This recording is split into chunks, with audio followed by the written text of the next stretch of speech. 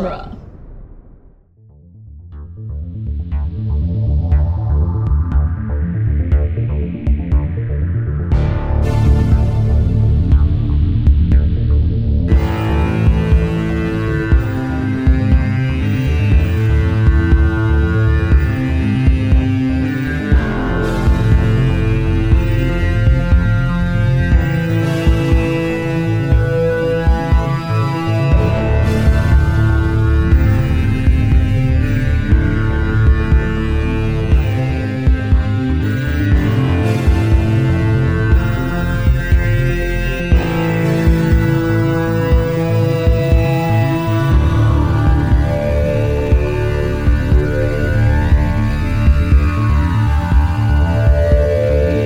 Welcome back to Spider-Man Minute, the daily podcast where we analyze and celebrate the movie Spider-Man one sling shooting minute at a time. I'm Scott Corelli. I'm Zach Luna. And I am Chris O'Connor! Oh, God. Oh. That was terrible. I'm sorry. Rest in peace, headphone users. Oops. That was pretty dope, though. That was a good... My little waveform is all exploded. Yeah. Much like the tram station itself. There's a secondary explosion. That secondary explosion is minute 102, which starts with Gabi being pulled back by the tram falling because gravity.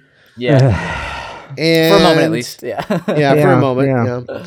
And ends with the conclusion of the explanation of Goblin's sadistic choice.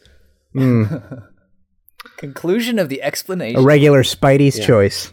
Mm-hmm. Yeah, I know, right? Oh, boy. Yeah. Wordplay.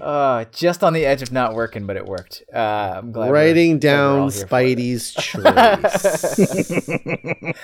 A regular Spidey's choice. So first of all, I do really like that the Goblin's glider is still suffering from Spider-Man's sabotage earlier of just pulling stuff out of it, because he's pulling it back up, pulling the tram back up, and you just hear it just like its gears are grinding, and it's gears. It's gears, because that's how these things work. Gears. Yeah, it sounds like a car trying to pull out, peel out of like a mud or something. It's like, no, that's not. Yeah. No, the engine doesn't whine like that. Yes, it does. This one does. I love it. You know why I love it? Because it feels emotionally right in your brainstem. Hey, you know what gliders can't do? Haul heavy loads. Yeah, but this one does. This one does. It also has even toy though rockets. It's been damaged, and he never bothered to repair it. Yeah, and toy rockets. And toy rockets that explode buildings, take them back in time to unexplode them. Yes. Just to re-explode them again. Oh, and that was another thing from the previous minute, like where MG is like, where you first see her up there on the top of the bridge, and he like does a little flyby, and the thing has like, I don't know, some sort of sharp bladed something or other that's like clean enough that he's able to cut off like a steel I-beam, and without it interrupting his flight at all. I'm like, no, that's just dumb. Yeah, it's so dumb. Yeah, but it's the right kind of dumb. Like the anti-grav machine that can somehow lift a tram full of children and passengers, even when it's scary. It's scary and weird. That it can chop through the thing. That's scary and weird. It makes no sense. But it's fun. I mean, it's the same kind of logic that you have to like just roll with when Superman can fly and pick up stuff. Yeah, when you're just like, he has no propulsion. How is he doing that? Yeah. What's worse is Superman like catching people like when they're falling, and they're like, "Oh no, he'll go save them!" But like he flies in super fast and catches them. Like the impact of him grabbing them would have hurt them worse than like the fall. Like getting hit by a giant bullet. Well, a giant bullet that can like readjust and like shock absorb. Yeah, maybe. Yeah. Yeah. Okay. All right. What is it? Well, I mean, There's It's the how same. you It's have the to same roll way with that it, for sometimes, sure. there are videos of like small children falling from like second story windows or third story windows, and like if somebody gets under them and is able to catch them, you're able to. It's not like you're hitting an unmovable rocky object of a person. Right. Oh, the person sure. drops with them and moves, and they survive. Right. Yeah, Right, you do a right, bit of a give to it. Yeah, and plus, I feel like in one of the many, many explanations that are unnecessary of how Superman's powers works, there's like one I think with Superboy where they talk about that it's like because Everybody, go back to Monday's episode and start a drinking game. Take a drink every time Chris goes, ugh. You're drunk already. Good work. You're drunk already. Assuming you did exactly as he said just a moment ago, put and it have in the already show notes begun. on Monday. You're Yeah, we'll like put it- 5 shots in. well, you will have known by now to start this when we as come much- up with it now. As much as I drink again, as much as I do that, I still love this stuff. Oh, of course, of course, Oh, yeah, course. of course. Yeah, no, but at least in one of the explanations that are unnecessary for Superman's powers, I think it was in a Superboy comic. The idea that it's like a tactile telekinesis that like touching the object is enough to gain complete control over it, which is why like he doesn't punch a hole through an airplane when he catches the airplane. Because he would tear through it like paper, but because as soon as he grabs the object, he has complete physical control of it. Right, like it becomes like part of his like center of gravity or something. Yeah, Yeah, I guess. Yeah, Or like but he's just really good at catching a ball. yeah, Yeah, he's sure. so good at it. That's yeah, it. He's the real best. good. Yeah, he's like He's- super at it. He's real good. He was on the Smallville football team. Yeah. He's super. You know who wasn't on the Smallville football team? Norman Osborn. No. That jerk. Yeah. I love how much exhaust is coming out of this stupid thing. Yeah, that'll make it work better. Also, he is just and like this tram is like sealed, but it's probably going through the vents. So like all these kids just got cancer. I mean, just all kinds of cancer. Goblin also cancer. like his glove. He has got a hell of a glove to grab. Yeah. Like, and I mean, we'll see it in the next minute. But these guys have both got super duper great gloves for grabbing steel cables that are dropping with incredible weight attached to them. It's like, I don't know if you've ever tried to like slide down a rope. Just your own weight sliding down a rope will rip the skin right off you. It's awful. It's really not fun. Yeah. But you gotta try. Everybody's tried that, right? Like you've tried to swing like Spider-Man from a thing, and then the weight of your body absolutely. like ripped your hand And, free like, from the rope, and you're like, ah! When I was a kid, when I was 10, I think it was like 4th grade or something. 5th grade. Anyway, there was like this little clearing that we had like out behind like our houses on base where we set up like not a clearing but like a set of trees, and we were able to set up a zip line from like one to the other. It was like a tiny zip line. It was only like 30 feet long. Sure. But you climbed up the tree like 15 feet to get onto it. It was actually kind of a steep angle. It was really dumb of us. But like there were, after doing it like a couple of times with like belts and like thick sticks, and one of them broke, we're like, hey, why don't we just try it like on our hands? That was a really quick fall to pain. It was like some kid was just like, I'm just gonna try this. What's the worst that could happen? I'm like, well, It's a very quickly learned lesson. the worst that could happen is about to happen. Here you go. Some learning for you. Play stupid games, win stupid prizes. Yeah. So let's talk about this slingshot. Yes. Yeah. Because it is not in the script. This was added in post, so it's like all. Yeah, this is something the effects guys came up with. Yeah, for sure. Because this is not in the script at all. Because in the script, he literally just swings over to the bridge and lands, and that's it. Yeah. So Also, like, why did he bother to take the time to stand there and be like, Gabi, what have you done? There's like, what? Just do this right away if you know where swing he is. towards him. Swing towards him. yeah. He's Anyway. surveying the damage. He's figuring out what he's got in store, I guess. But yeah, that slingshot trick. Like, I want that to be an Olympic event. That's what I want. I'm not sure how you could possibly do it, but there needs to be like a summer, like sort of like, have the ski jump where people like fly so far. There needs to be like a similar thing where you like slingshot yourself into a pool. That would be the most or a lake, a pool. You'll probably die. Yeah. A lake. There's something so viscerally appealing of the build up and then the release, and you just go through the air. And he's like flipping through the air. It could be you could do it like both for the distance and also like you can judge their flipping and tumbling through the air. It'd be amazing. Like the high dive, the horizontal high dive. Because you're flying forward. Doing amazing. That's cool. Somebody make that an extreme sport. It'd be awesome. X Games, oh my God. Get working on it. And just imagine the what are those things called? The go cams or whatever? Like somebody wearing, wow. wearing one of those doing that. That would be I imagine that some gymnast somewhere has strapped one of those on, and I don't know if I want to watch that footage. Maybe a little queasy. But boy, is it thrilling cinematically. Like, I like the reveal of it, that we come in on the ledge, and we had the setup of the ledge in yesterday's minute, but that we just see the bent flags, and then we go over the flags, and then you're like, and there he's like working his way down. The amount of time it takes to think, the flags are bending. Oh, because he's pulling. Oh, like the thought process is timed so well. I think he's off. I think it might be. I'm trying to think. Like over the course of the rest of the movie, is that the last sort of just like pure comic book Spidey moment of the movie? I think so.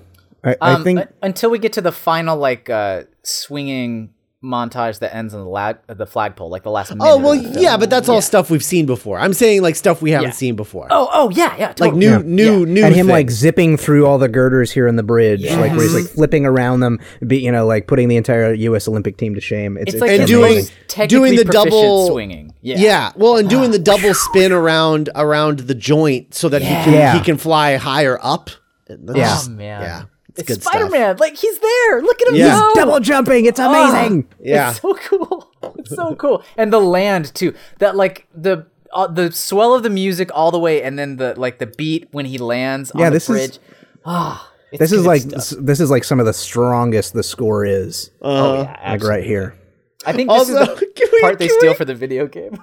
Yeah. Well, okay. So also, I love that the Goblin, I understand like why, but it does drive my sense of cinematic framing balance. Those alarms go off in my head because he's all the way to one edge because he has to hold MJ over, but then he's got the huge cord that goes all the way down to the other end. Yeah. I really love that. How off kilter it is. Because he's got to be so far to one side than the other. Yeah. I like to, so this frame, so when we land at the end of all the fancy flipping, after all of the stuff, when he lands and he stands up, the shot of Spidey standing, we have this like super like Dutched frame where everything's all diagonals and the Goblin and MJ are just in the corner, and Spidey is like looming huge in the foreground. And it something about that just really spoke to me. And as I was flipping through earlier, I kind of realized what it was. It's not just that on the shot of the Goblin, we're really off kilter. Like that's been established, earlier and like the other things. And when we cut back to off kilter. Yeah. When we cut back to Spidey, it's all horizontal, flat with him centered in the frame. But what I realized this time watching it is what I love is all those diagonals are leading towards the Goblin and MJ. And so Spidey lands and looks up, and he's looming huge in the foreground. He looks big and powerful. And all of our focus is going up towards MJ, because that's where his focus is. Mm-hmm. And then the reveal of, there's a bigger issue. It's not just her. It's the kids are in danger as well. Like that. I just like that the initial frame makes us focus too far on one side, specifically for that reveal later. Mm-hmm. Like it's a simple thing, but I like it. I think it's fun. Yeah. I don't know. Yeah, I like it too. Okay. It's good. Well, and I like I've never I've never associated Spider-Man with nighttime. So I've never loved that the third act of this is like in the middle of the night. Mm-hmm. Or I guess just nighttime. There's kids out doing stuff. So maybe not coming home from games. Right. So like just early evening or whatever this is. But I've never. I mean, it's like November, so the sun went down at 6. Yeah, very true. Right. Yeah. So I've just never associated Spider-Man as a character with nighttime stuff. So like, I typically. I've always wanted to see this scene. Dark Spider Night. Yeah, I've always wanted to see this scene during the day, just because that makes more sense to me, I guess. Sure. Yeah. But Huh. I don't mind this, and I think that the costumes look great, and I think that's ultimately why they chose to go at night. I was just about to say that I was like, oh, well, this problem is solved for you in the subsequent movies. But then I thought, wait a second. I think in the finale for 2 and for 3. Yeah. And for the Amazing Spider-Mans, that when the things are when you get to the finale and to the final like height of action, by then there'll be like some big beats that happen during daylight, but the end thing like Dr. Octopus's lab, that by the time they get there it's night. I think the building with Venom and Sandman, it's night.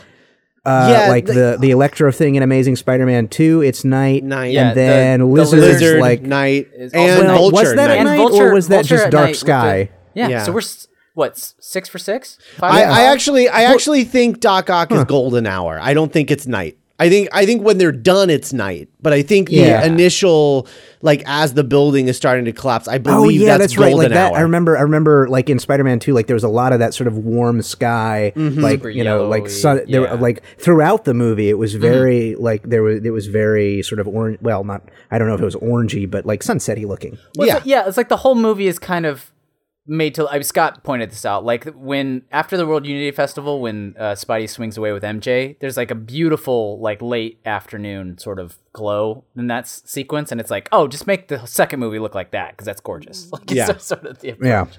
Yeah. But yeah, nighttime in all of them. That's wild. I never thought about that. It's weird because that's not Spider-Man's time of day. Like he's a daytime guy. So it is usually weird at night that they're he's like, all I need to go to that. sleep. I'm tired. Yeah, right, exactly. And then Moon Knight comes out, and Daredevil comes out. Right, exactly. I don't know. And that's why they don't run into each other too much. Yeah, it's true. So, I will say this: I've been going on about it for 100 episodes by now, but like this low light situation, this is why we have the webs the way they are. This shot of Spidey here, like to make sure that he still looks like Spidey in this light, is the reason we have these webs. I like the way the webs look. You're talking about how they're like they're sort of raised. They're like with that raised edge. webbing. Yeah. But I don't like the way the eyes look. I've never been big on these eyes. They feel like they're really angry. jutting off of his face. Like I don't know. It just looks weird. It's like somebody took a motorcycle helmet and cut eye shapes out of it, and then sort of like hot glued them onto the mask. They're just no too offense to the mean people who looking. actually made They're the not. mask. Yeah, they're not edgy friendly. and angry. Yeah. Yeah. This is a Spider-Man, but he's not the friendly Spider-Man. Right. These are the kinds of eyes that you want to see on the black costume, not the blue costume. Yes. Not the blue and red costume. Yeah. Yeah. So Absolutely. But so then we get to the actual Goblin's choice. Oh yeah. Right. Yeah. Which I really like because I like fools. I like the choice. I like how he ties it back to their conversation on the roof. Mm-hmm.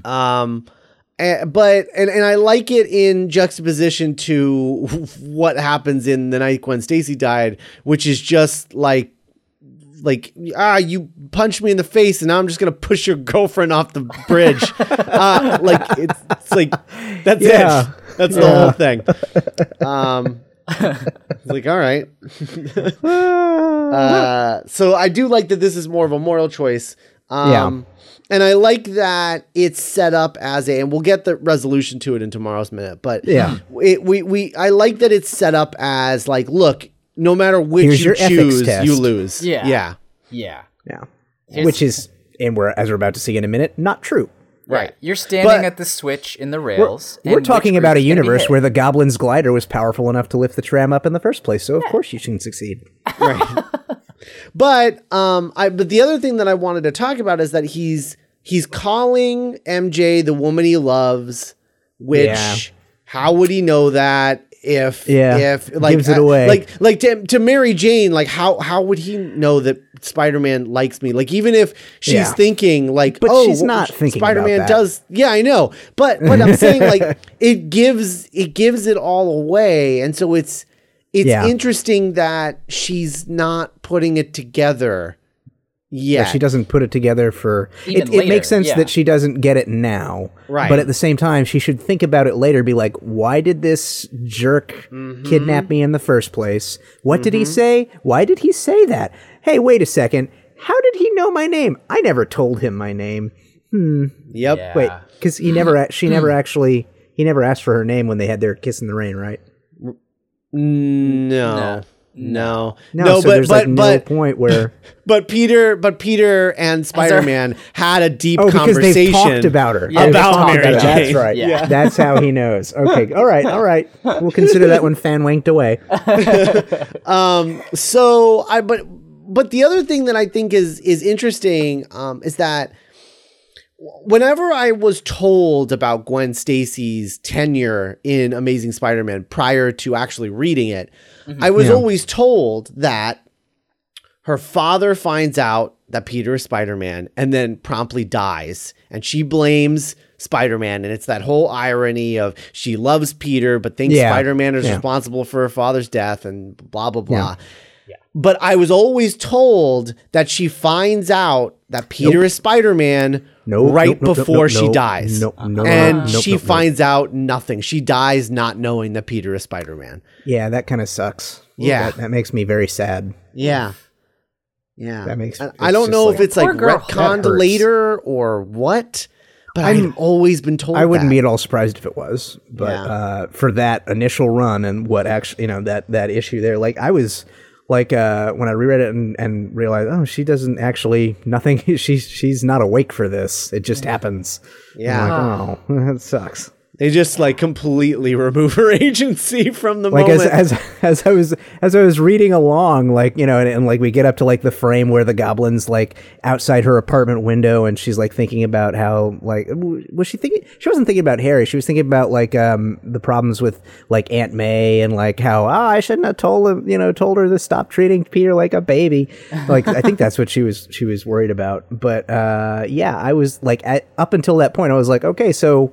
At what point does she get to finally find out that he's Spider-Man? Because I thought that happened. Like it had entered into my cultural context. I can't remember distinctly being told that had happened, but I'd always been under the impression that like at some point shortly before it happened, she knew. Nope, didn't know. Which because I always thought that was the tragedy, is that he told her his identity and then she died. They never. Yeah. That's and so then he was like, well, now I can't tell anybody ever. That's what I always thought was the thing. But apparently it's one of those weird things for our generation, I guess. Yeah. It's like they didn't even justify it that much. Like they didn't even go that far with it. It's just a mean thing that didn't need to happen to her. Yeah, it was just a mean thing to do. It was just a shocking thing. That was the whole thing, because nothing like that had ever happened before. Reading the issues up to that point, like I think like in one arc with between Dr. Octopus and Hammerhead, like somebody shoots like one of somebody's like goon. They shoot him in an alley. So like, people die, but it's always somebody you don't know or care about. And like everybody's always talking about how I'm going to destroy you and I'm going to kill you and I'm going to kill these people, but they never actually do. Mm-hmm. Yeah. And that was the whole purpose of her death, and that was it. But it and also wasn't just that he couldn't save her. Right. They didn't quite. I see why they wanted to do something like that. I just don't think that they quite stuck the landing, because they did it all in one issue, which is crazy. That caught me by surprise too. Yeah. Like the cover for it, where it's like, one of these people will die, and I don't know. And I was like, wait a second, really? Yeah. In one issue, but at the same time, like we again, like 40 years have passed, and this sort of thing is done differently now than it was then. This was like the first kind of attempt in comics to sort of do this and add that sort of seriousness, and so baby steps. Right. Yeah. Right. Yeah. Context of time. Yeah. Should we talk about these shoes and threatens The to fall? her slippers. Her slippers that fall. Not Her her slippers. slippers. And we don't see him hit. That's what gives me the oopsie dropsies. It's awful. It's Yeah. I wish they were bunny slippers. Oh. You know what shot bunnies. You know what shot I really love? I really love when he's talking to Spider-Man, we're looking at Spider-Man, he's sort of like breathing heavily, like in the shadows. We're like got like a bus shot. And then we cut to the Goblin and he starts saying like, save the woman you love, and is like turning toward her with his eye lenses open, and he's just wide-eyed, and he just straight up, I don't think ever in this movie does he look more like the Goblin from the comics than in that particular moment. Yeah.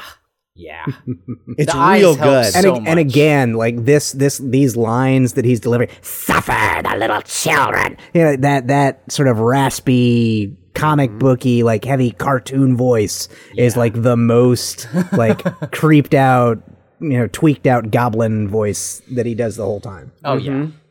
I just want to give props to this. I love that he's completely aware of the fact that this is a sadistic and crazy thing to do, and that he calls it out explicitly. He calls himself a lunatic. Yeah, a lunatic with a sadistic choice, and then he just leans right into it. Like, I love how unrepentantly evil he is, and he knows he's evil.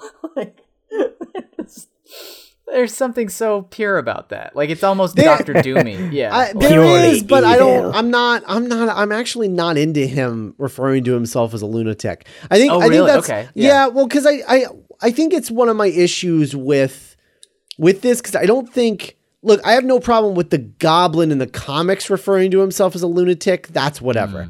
But this one, I don't know. Like, he's always been trying to justify everything that he's done. Yeah. And so it's weird that this Goblin refers to himself for him to as have like a comical awareness of his psychosis. I just caught myself doing that thing where it was like, because the Goblin is always trying to convince Norman that he's right, that he's this is everything's on the up and up. This is the truth. Everybody's out to get you. Yeah, it's like, it's not like you're crazy and you should accept your craziness and tell people how you got these scars. It's everybody's out to get you and you need to kill them. Yeah, right. Yeah, I think I just fell into that thing where you've wanted to see something from the version that wasn't adapted. And so when you see it, you're excited, even though it doesn't track with what's actually been set up.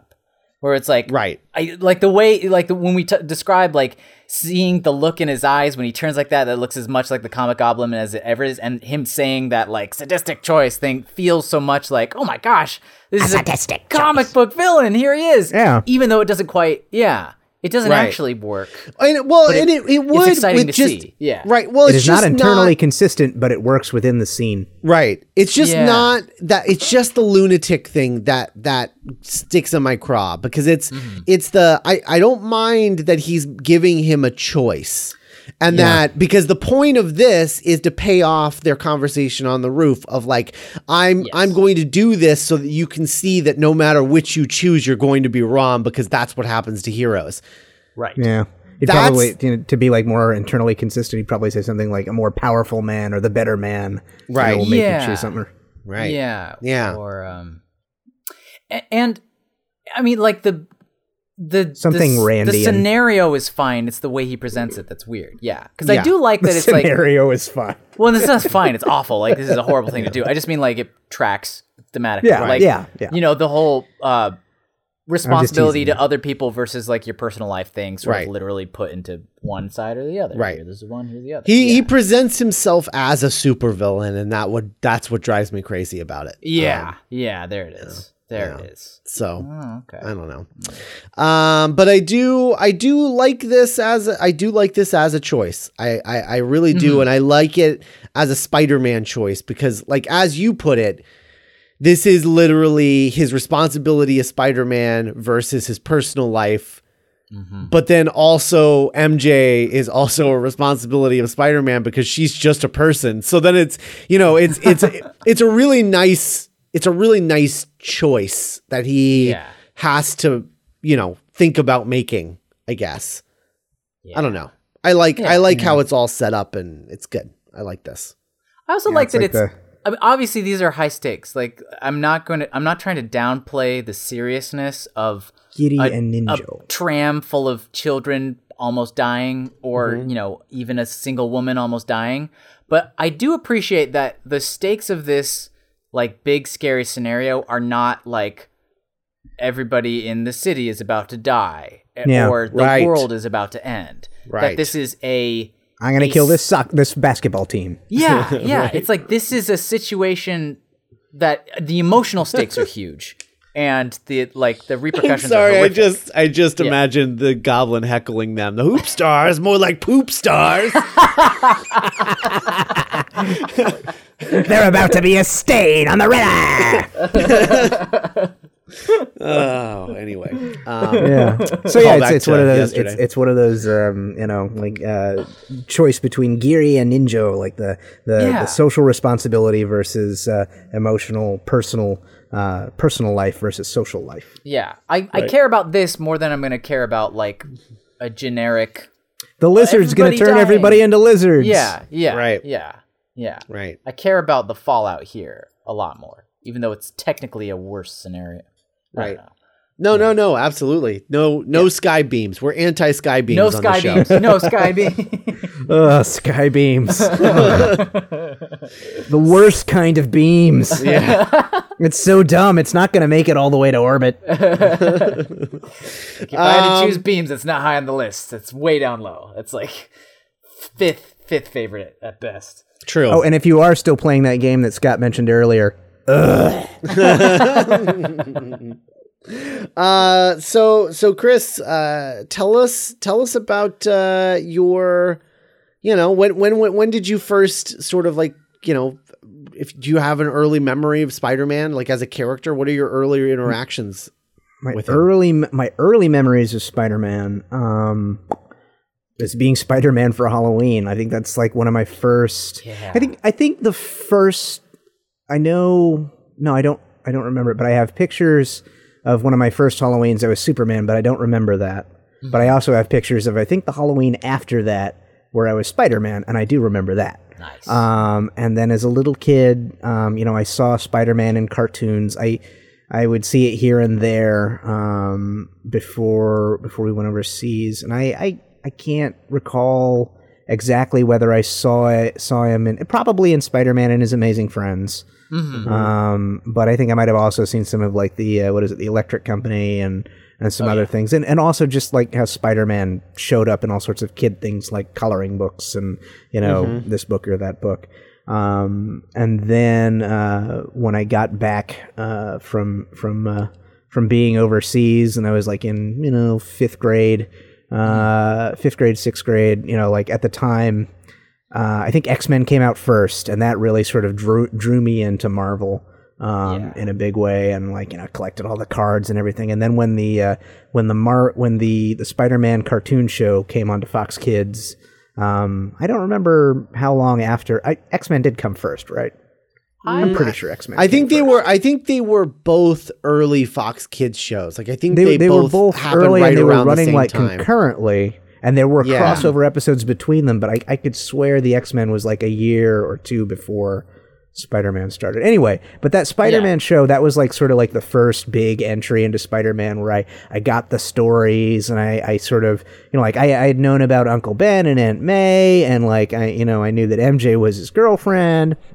But like the cartoon from the 90s was definitely where I got like all the, you know, the Black Suit Spidey and Smythe and Kingpin and Goblin and the Osborns and, you know, Doc Connors and the Lizard and all the that show was really great at presenting all these different storylines and all these big arcs, you know, like Kraven the Hunter and what's his.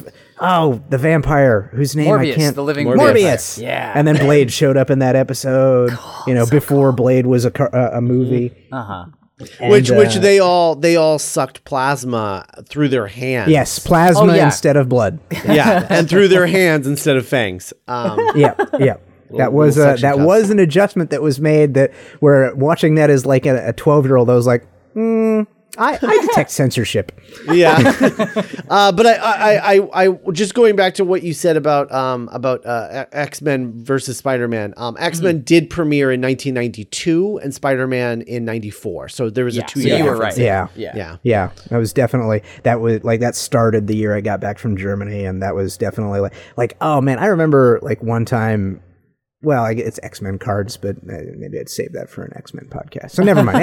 Anyway, I was really into it, stupidly into it. Awesome. But yeah, Spider-Man, like I was really into that, to that cartoon. And then later on, I had some good friends of mine who like, they collected the comics a lot more than I did. I never really collected, Spider-Man comics. But I would go over to my friend's house and I would read like a lot of the 90s run stuff, a lot of the Carnage and Venom and that stuff, and like Spider-Man 2099. And I would see a lot of that stuff there. I think like hanging out at my friend's place and like with his like dad's shoe boxes of comics is where I sort of like became where sort of like the awareness of what happened to Gwen Stacy like really sort of settled into my head. Sure. Apparently wrongly now that I'm re-examining it as an adult, but that's kind of where I got that, and it entered into my head. Right. And so I read a little bit of that there, but I was still like largely X-Men. And then when I really like, it was like Spider-Man's one of my favorites, and I love Spider-Man. Spider-Man's the best. Yeah. Was I went off to college, and I walked around town all the time, and I would walk to the bookstore and like trade paperbacks. Like in 2000, that was like sort of when they were starting to really like the collected works were coming out really well, and they were being presented really nicely.